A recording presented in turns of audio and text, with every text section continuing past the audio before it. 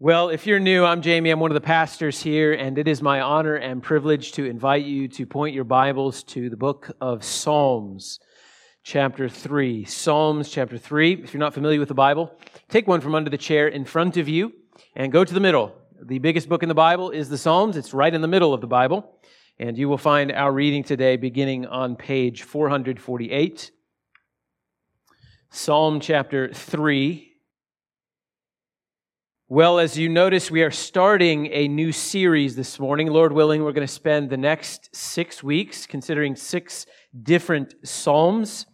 I will have the privilege of preaching Psalm chapter 3, and then you will get to hear from your other pastors who will preach through some other Psalms. Mid-September, once this series is done, we are planning to start the book of Amos.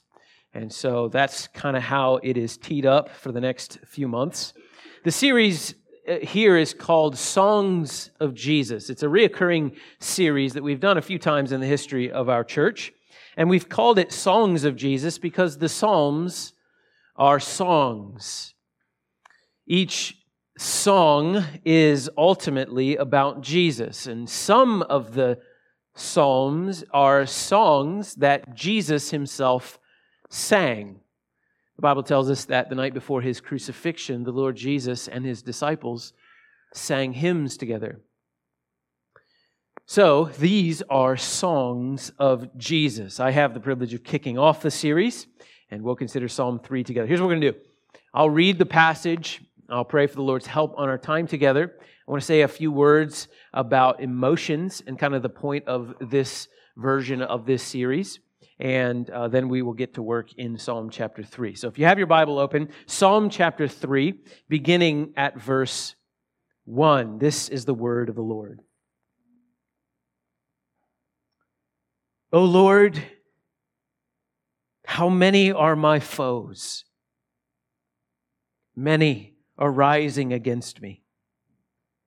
Many are saying of my soul, there's no salvation for him in God. Selah. But you, O Lord, are a shield about me, my glory, and the lifter of my head. I cried aloud to the Lord, and he answered me from his holy hill. Selah. I lay down and slept. I woke again, for the Lord sustained me. I will not be afraid of many thousands of people who have set themselves against me all around. Arise, O Lord, save me, O my God, for you strike all my enemies on the cheek. You break the teeth of the wicked. Salvation belongs to the Lord. Your blessing be on your people. Selah. Let's pray.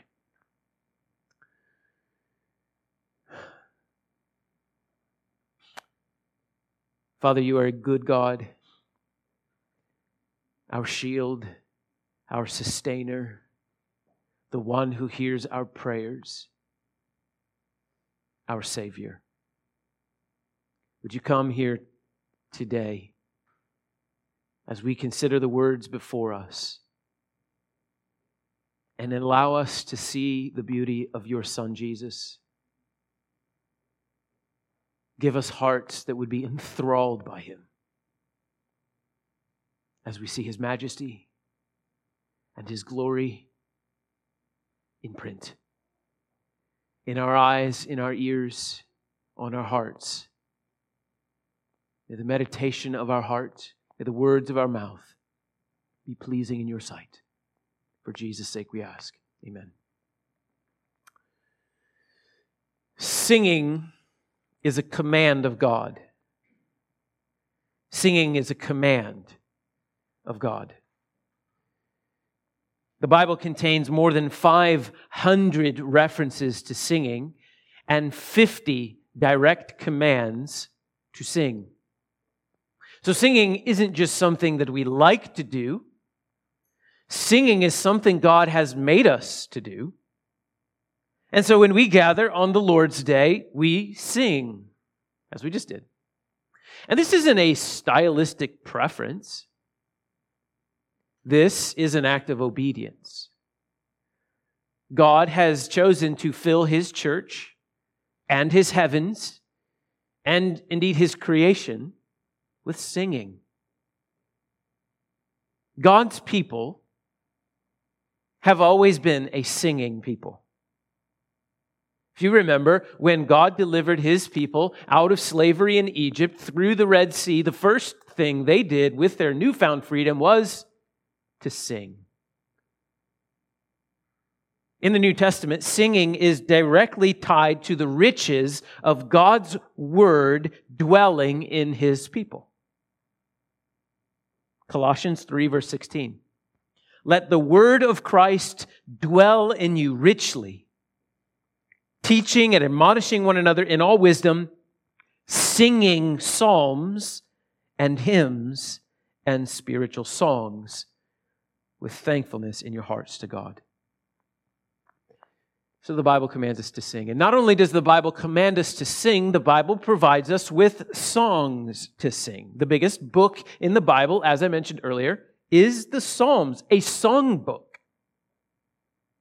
And in this songbook, there are victory songs, there are praise songs, there are songs of prayer, there are songs of lament. Why would you suppose that singing is so important to God? So important that He would command His people to do this thing. Well, because God, our Father, in His good and perfect wisdom, has created us as emotional beings. And in the Psalms, we encounter the embattled emotional life of the believer.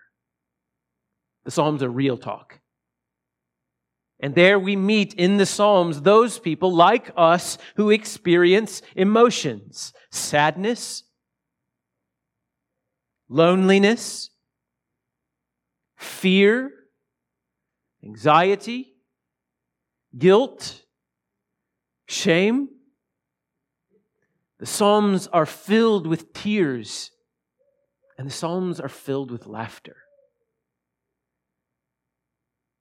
Emotions and feelings are never ignored in the Scriptures. And neither are they meant to be our guides. Author John Bloom helpfully writes, emotions are gauges, not guides. They're meant to report to you, not dictate to you. End quote.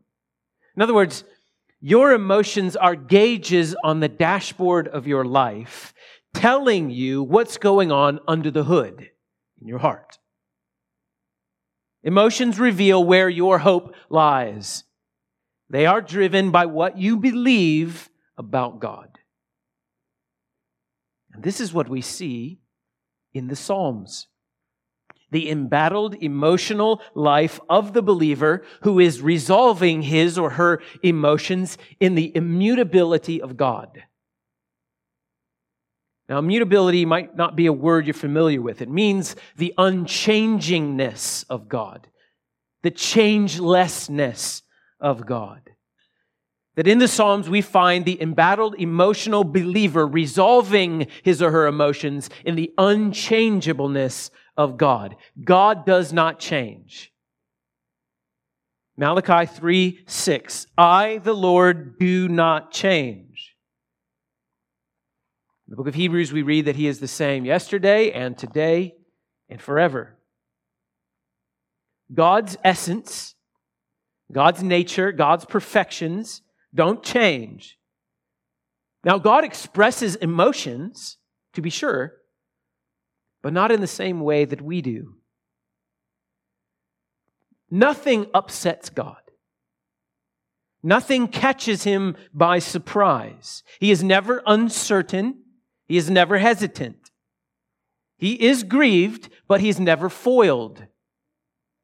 He is angered, but He is never frantic. He is jealous, but He is never insecure. God does not change. And this central reality of resolving our emotional life in the unchangeableness of our God is central in the Psalms.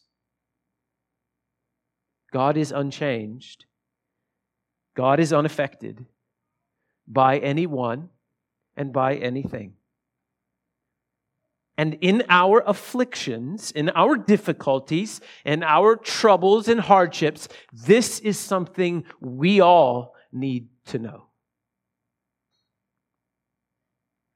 We often look for comfort in the fact that Jesus Christ also experienced our afflictions. And that's right and good, and we should do that. Hebrews 4 reminds us that Jesus is our sympathetic high priest, that he was tempted in every way as we are. But yet the author adds, even though he was tempted in every way we are, he was without sin. So, yes, Jesus became human like us, but also Jesus is not like us, so that Jesus could save us. He is like us, and that is a comfort to us, but the fact that he is not like us is the reason why that's a comfort to us. So an example that helped me think about this week. If your house were on fire, you would call the fire department. And they would send some folks to your house with some tools to enter the fire and to stop the fire. And it would be of no comfort to you if a fireman showed up, saw that your house was on fire, then left and went home to his house and set it on fire and came back so that he could comfort you because he knows what it's like to have a house on fire. And so we pray to a God who can enter the fire, who is not burned by the fire, but in the fire can put the fire out. There's no comfort in calling upon a God who changes, or who is fickle, or who is unpredictable. The Psalms teach us to take our emotions to the unchangeable truths of our unchangeable God. And this is a lesson that I trust we will see over and over again in the Psalms, starting here in Psalm 3. So here's the big idea this morning from Psalm chapter 3. The Lord is your shield. The Lord is your sustainer. And the Lord is your Savior. Turn to Him and sleep well. The Lord is your shield, your sustainer, and your Savior. Turn to Him and sleep well. I have titled the sermon this morning, The Secret to Good Sleep. Anyone down with that? The secret to good sleep. So we'll consider 3 ways the Lord has revealed Himself to us in this psalm and the restful effects of each on our lives. So the first thing we see in verses 1 and 2 is that the Lord, 1 through 4, is that the Lord is our shield. So let's read 1 to 4 again. The psalmist writes, O Lord, how many are my foes? Many are rising against me. Many are saying of my soul, there's no salvation for him in God. Selah. But you, O Lord, are a shield about me, my glory and the lifter of my head. I cried aloud to the Lord, and He answered me from His holy hill. Selah. Now, if you have a Bible in front of you, some of the Psalms have a superscript. They have a little writing above the first verse, and that is a short summary about what the Psalm, kind of the occasion of the Psalm, or what kind of Psalm it is, the purpose behind it. You can see that in Psalm 3, and here we're told that this psalm was written by King David during a time when he fled from his son Absalom. Now, we considered the story of David and Absalom back in January, so it should be fresh in your mind. David is the rightful king in Israel, and his son Absalom led a revolt against his father. Absalom was a handsome man, a winsome man, and he wooed the people to himself and set them against their king. And then he led them in a revolt against David. David, in response, fled the city, fled the palace, and Absalom came in and desecrated David's home and took the throne away from his father. But then when Absalom went into battle against David's army, Absalom was killed. This psalm came about through David's experience of that great tragedy in his life, which, if you remember, was largely due to his own negligence. There are many things in this psalm which are instructive to us. The first I would like you to notice is how the psalm begins in verse 1. The psalm begins with God's name. With God's name, Yahweh. Anytime you see in your Bible the word Lord appearing in all caps, that is the divine name of God, Yahweh. And that word Yahweh appears 6 times in the 8 verses of this psalm. And so if you get nothing else from this message, get this. In your affliction and hardship and difficulty, turn to your Lord. Christian, turning to God ought to be instinctual, like a flinch, the muscle memory of your soul. In your hardship and confusion and frustration, turn to the Lord. Take it to the Lord. 1 Peter chapter 5, verse 6 and 7 says, humble yourselves, casting all your anxieties on Him because He cares for you. And all in that verse means all. All your anxieties. It's instinct. It's flinching. It's the muscle memory of your soul. That's what David does. Oh Lord. And then he tells the Lord the problem. Many are my foes. Many are rising against me. Many are saying there's no salvation for him in God. Remember, David's oppressors in this psalm are coming from within his own family, from his own countrymen. Absalom had set David's own people against him. He had convinced the nation that he was on God's side and that David was on the outs with God. And the king is backed into a corner and his country is on the verge of civil war. And what does he do? He reminds himself of the character and nature of God. He says, the Lord is my shield. Now, a quick note. You can see there at the end of verse 2, there's the word Selah. Often in your Bibles, it's off to the side or it's italicized. Selah is a Hebrew word, and actually no one really knows what it means. Translators have just decided to keep the word transliterated from Hebrew. Most scholars think that it is a musical term, which means like pause and reflect, sort of like the fermata if you're familiar with musical terms.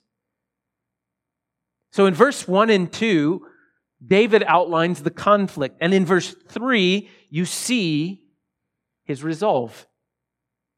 You see the emotion, many are rising against me, and you see the resolve. But you, O Lord, are a shield about me. So in conflict, when emotions are high, run with all of your might to your unchangeable God. The Lord is a shield. What does a shield do? A shield absorbs attack and protects those behind it. The Lord is David's shield all around. The Lord is before him. The Lord is behind him. And the Lord is at his side. Many are they who arise against me. They come from all around, but the Lord is my shield from all around. Whatever attack is leveled against the king, from wherever it comes, the Lord is his shield. The Lord will take the blow, absorb the hit, and keep his servant safe. So the Lord is a shield. Then he says, the Lord is my glory and the lifter of my head. The king's reputation had been smeared by his son, but the king's reputation is safe with his God. His honor, his dignity, his glory comes from the Lord. What God says about David is what matters to David. He doesn't have to work for his reputation or fight for his reputation or even maintain his reputation. Who he is who God says he is. And then as much as we are concerned with the applause of man, we will always be concerned with the applause of man. We will always be chasing the applause of man because man is fickle. But what God says is true. And it is always true. David knew that God would lift his head. In an honor culture where kings displayed their power and might by dominating others, David, in this conflict, left the city for the wilderness. He wouldn't defend his throne from his own son. And after all, it was God who put him there. And if it was God's will that he would stay there, then God would keep him there.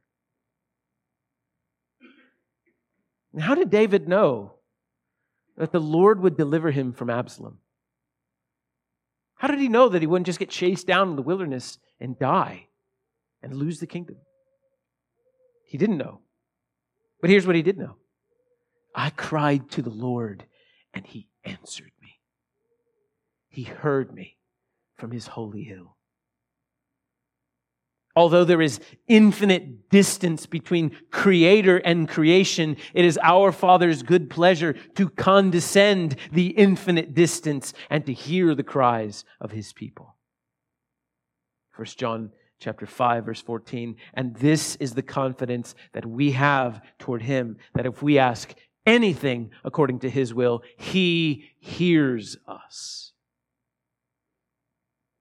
So on the basis of who God is in verse 3, we have verse 4. David cries to the Lord because he knows the Lord answers. Because God is his shield. Because God hears those who cry to Him. And so we pray. We pray because our God is immutable and unchangeable. Now, some have wondered if God knows all things, if God has decreed all things according to His unchanging will, then why would anyone pray? And I understand the question, but the more that you understand the immutability of God, the unchangeableness of God, far from discouraging prayer, it actually braces our prayer. We pray for change in our circumstances to a God who is unchanged by circumstances. We pray because our unchanging God has decreed both the way and the end, the means and the end. Our prayers don't change God's will, but instead it is His will to use our prayers to bring about His will. And so David cried to the Lord, and the Lord answered. And in that, our brother is instructive. We also, in conflict, must cry to the Lord. When our foes surround, when we begin questioning whether God is our salvation, we cry aloud to the Lord. And we trust through Christ, He hears us. Make your requests known to God. In affliction, hide yourself behind your Lord, who is your shield. The next thing David teaches us about the character and nature of God is that He is our sustainer. The Lord is our shield, and the Lord is our sustainer. Look at verse 5 and 6 again. I lay down and slept. I don't know if you write in your Bibles. I don't know if you highlight in your Bibles. But if you do, underline that thing. I lay down and slept. I woke again, for the Lord sustained me. I will not be afraid of many thousands of people who have set themselves against me all around. The Lord is our sustainer. There is good theology in sleep. If you sleep well, you're doing good theology. Sleeping is something only created things do. It is a result of our creatureliness that we must sleep. It is the inevitable consequence of our limitation. And so we will spend a full third of our lives turned off, shut down, asleep. God is not like this. God does not sleep. Psalm 121 says, He who keeps you, He who sustains you, will not slumber. You will never find your God falling asleep at the wheel of your life. The Lord never grows tired. He never grows weary. He never grows bored. He is always acting, always doing, always pouring Himself out, and He never runs out of pouring Himself out. If you've ever flown in an airplane, and they fly up above on like a cloudy day, and they fly above the clouds, have you ever looked down and saw the clouds from above? It's fantastic. The light of the sun dancing on these moving shapes with all of these magnificent colors. It's amazing. First time I saw it, it was amazing. I'll never forget it. And it only recently occurred to me that humans have appreciated the beauty of looking down on the clouds for only a tiny sliver of our history. But since the very beginning, God has been making that beauty above the clouds, and no one was able to see it but Him. And then it occurred to me that in this huge known universe, almost everything God makes, no one is around to appreciate but Him. And He never gets tired of making it. And He never gets tired of doing it. Colossians 1 says that all things were created by Jesus and for Jesus. And that in Jesus, everything is held together. So using a billion processes that no one truly understands but Him, He creates beauty that no one fully enjoys but Him in His sustaining of all things. And He's been doing this since time began. And He's been doing this in 2 trillion galaxies since time began. And He's never once got bored and never once got tired of doing it. And this is an important fact to remember when you're in conflict and your emotions are high. Because when many are my foes, many are my fears. Big is my situation, little is my God. But here the psalmist helps us. In the midst of affliction and conflict, David says, that's who He is. I'm going to bed. I lay me down and I slept. And I wonder if later someone were to ask the king, King, how did you get through that time in your life where you had so many enemies chasing you all over the wilderness like a dog? I wonder if he were to say something like, well, I prayed and then I slept and the Lord sustained me. And I'll admit, verse 5 is the hardest verse for me in this psalm. I don't sleep well. I'm not good at it. It's pride, no doubt. But David says, when I was afflicted, I cried to God, and then I went to bed. I lay down and slept. And then I woke up, for the Lord sustained me. So here is the secret to good sleep. Faith-filled prayer. Faith-filled prayer. On your bed, Cornerstone, humble yourself. Turn your concerns over to Him and sleep. He's going to be up anyway. Sleeping is an act of faith. It is a humble acknowledgement. You can't create yourself. You can't sustain yourself. You are wholly and fully dependent on another. And you must entrust your life, your tomorrow, to the only one who's in charge of tomorrow. The Christian who believes in the providence of God rests well, and she plays hard. She knows that she can't sustain herself. She takes no credit for the good that God is doing in her life. She knows it is all of grace. She rests in the comfort that He is her shield, that He is her sustainer. Will she have enough to do what is asked of her tomorrow? Probably not. But that doesn't matter to her because God is her sustainer and He will have enough. She does not fear her past. She's been united to Christ by faith, cleansed of her unrighteousness. She does not fear her present. The Lord is with her. And so she can sing with the psalmist, I will not be afraid of many thousands of people who have set themselves against me all around. Nor does she fear her future because God is infinite in time. He's there too. Her future is in His hands. Will there be afflictions tomorrow? No doubt there will be afflictions tomorrow. And perhaps her Lord will deliver her out of that affliction in order to show His glory. Or perhaps He will give grace to her to endure those afflictions to show His glory. Either way, her life is in His hands. He gave His own Son to save her soul. And so He may spend her life however He chooses. And He can do her no wrong. And so anxieties and fears, these emotions, they are God-given gauges to reveal the source of our hope and confidence. And if we are hoping in ourselves, we'll never get away from anxiety and fear.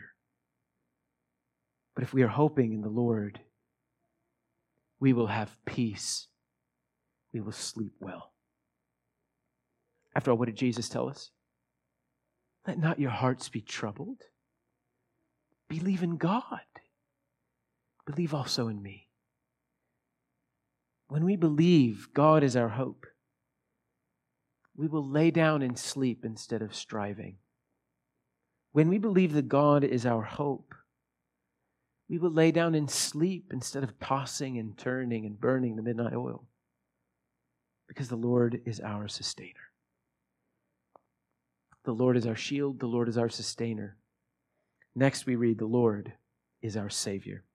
Let's have a look at verse 7 and 8. Arise, O Lord, David says, save me, O my God, for you strike all my enemies on the cheek. You break the teeth of the wicked. Salvation belongs to the Lord. Your blessing be on your people. And so here the king calls upon his God to act. He says, arise, Lord. Take care of my enemy. Deliver me. If you remember back to the story of David fleeing from Absalom, he was met with another man, another opponent, as he was leaving the city, a man named Shimei. You remember him? And Shimei didn't care for David. And Shimei, while David was leaving the city, was adding insult to injury. He was just cursing David and throwing sticks and rocks at him.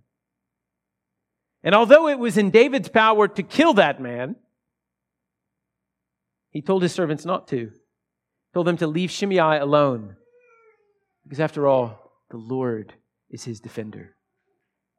And so David prays here for deliverance, that the Lord would deliver him. And it's not wrong to pray for healing. It's not wrong to pray for deliverance from your affliction. It's right to pray for those things. We have many enemies, but we have a mighty God, and we must call upon Him to save His people. He has delivered us. He will deliver us again. He is our peace. And while it is our tendency in conflict to take matters into our own hands, faith dictates that those matters are best left in God's hands. And that's where we leave them. And we pray that God would fix it. And it may surprise you, as it surprised me to learn in studying the whole armor of God passage in Ephesians chapter 6, That passage is about defense, not offense. And while I'm geared up to go charging the gates of hell, Paul is telling us to put on the whole armor of God and then do what? Stand.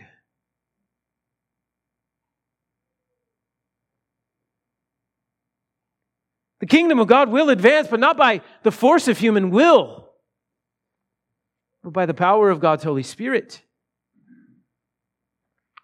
So those of you who have been tracking with us in the one-year Bible reading plan, I think it was Tuesday, we read from 2 Chronicles chapter 20. God's king, Jehoshaphat, was told this: you do not need to fight in this battle. Stand firm, hold your position, and see the salvation of the Lord on your behalf. The Lord is our Savior. Salvation belongs to the Lord. So years ago, Pastor Brent and Jane bought me a gift for Christmas, a sign that hangs in my office with a quote from Exodus 14:14. The Lord Himself will fight for you. You need only to be still. And that sign has been a comfort to me over the years. The Lord is our Savior. When the credits roll in the movie of your life, every line's going to say God. Director, God. Producer, God. Executive producer, God. Visual effects, God. Writer, God. The Lord is your Savior. And so if you're here today as a guest with us, I'm glad you're here. If you're not a Christian, you picked the perfect day to come to church. God wants you to know two things. Number one, you need saving. And number two, you have a Savior.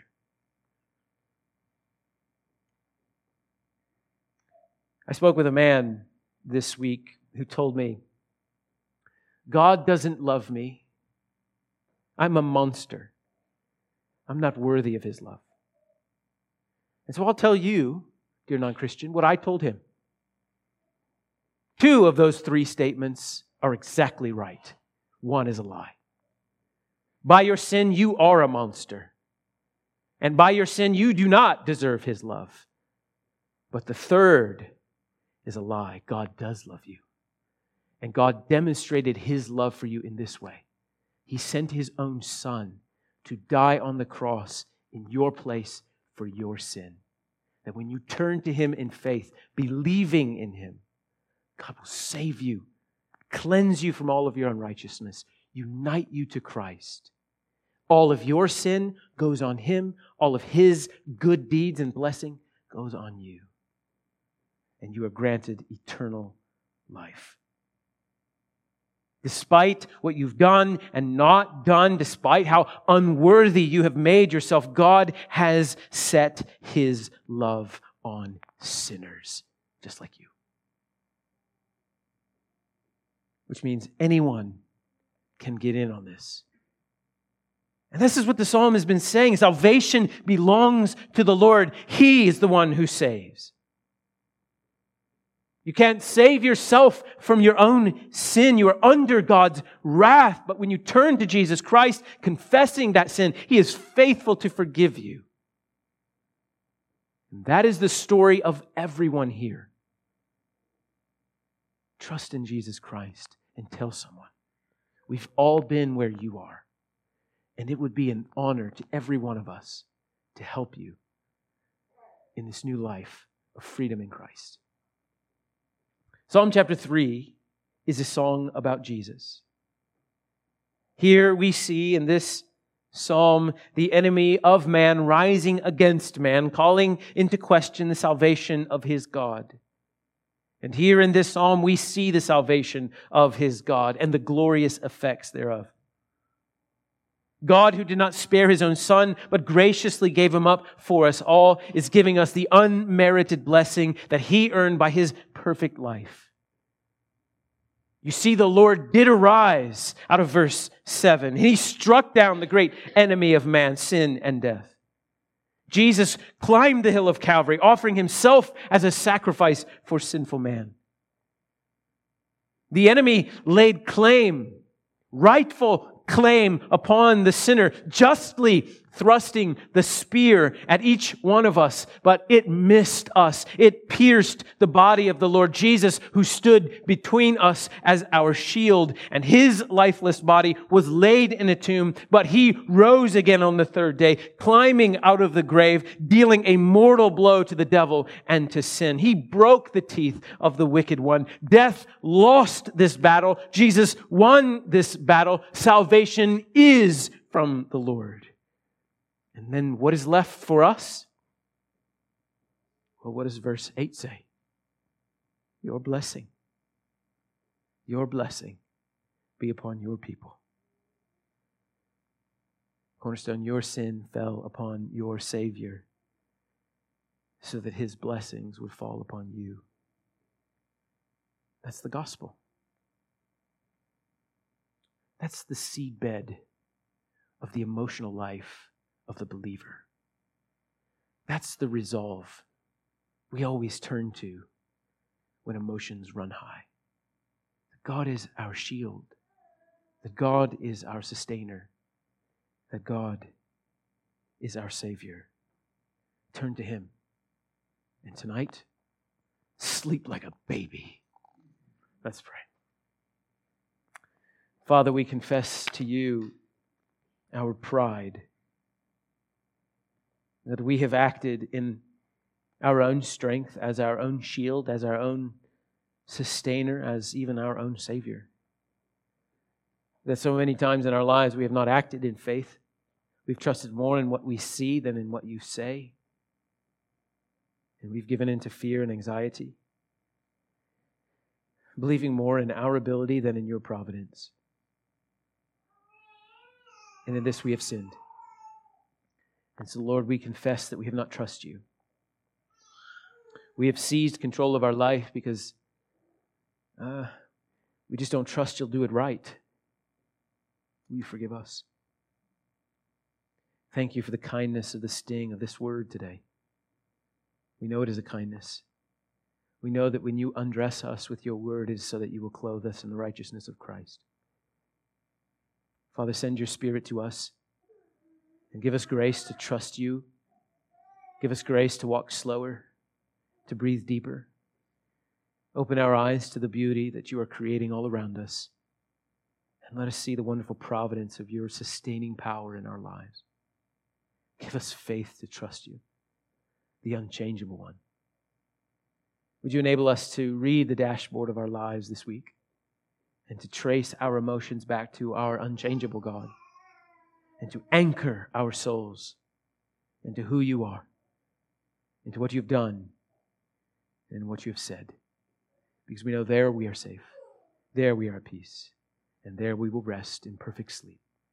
For Jesus, all things we ask for Jesus. Amen.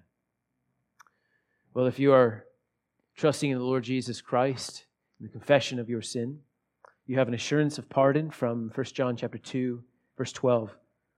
John writes, I'm writing to you, little children, because your sins are forgiven for His name's sake.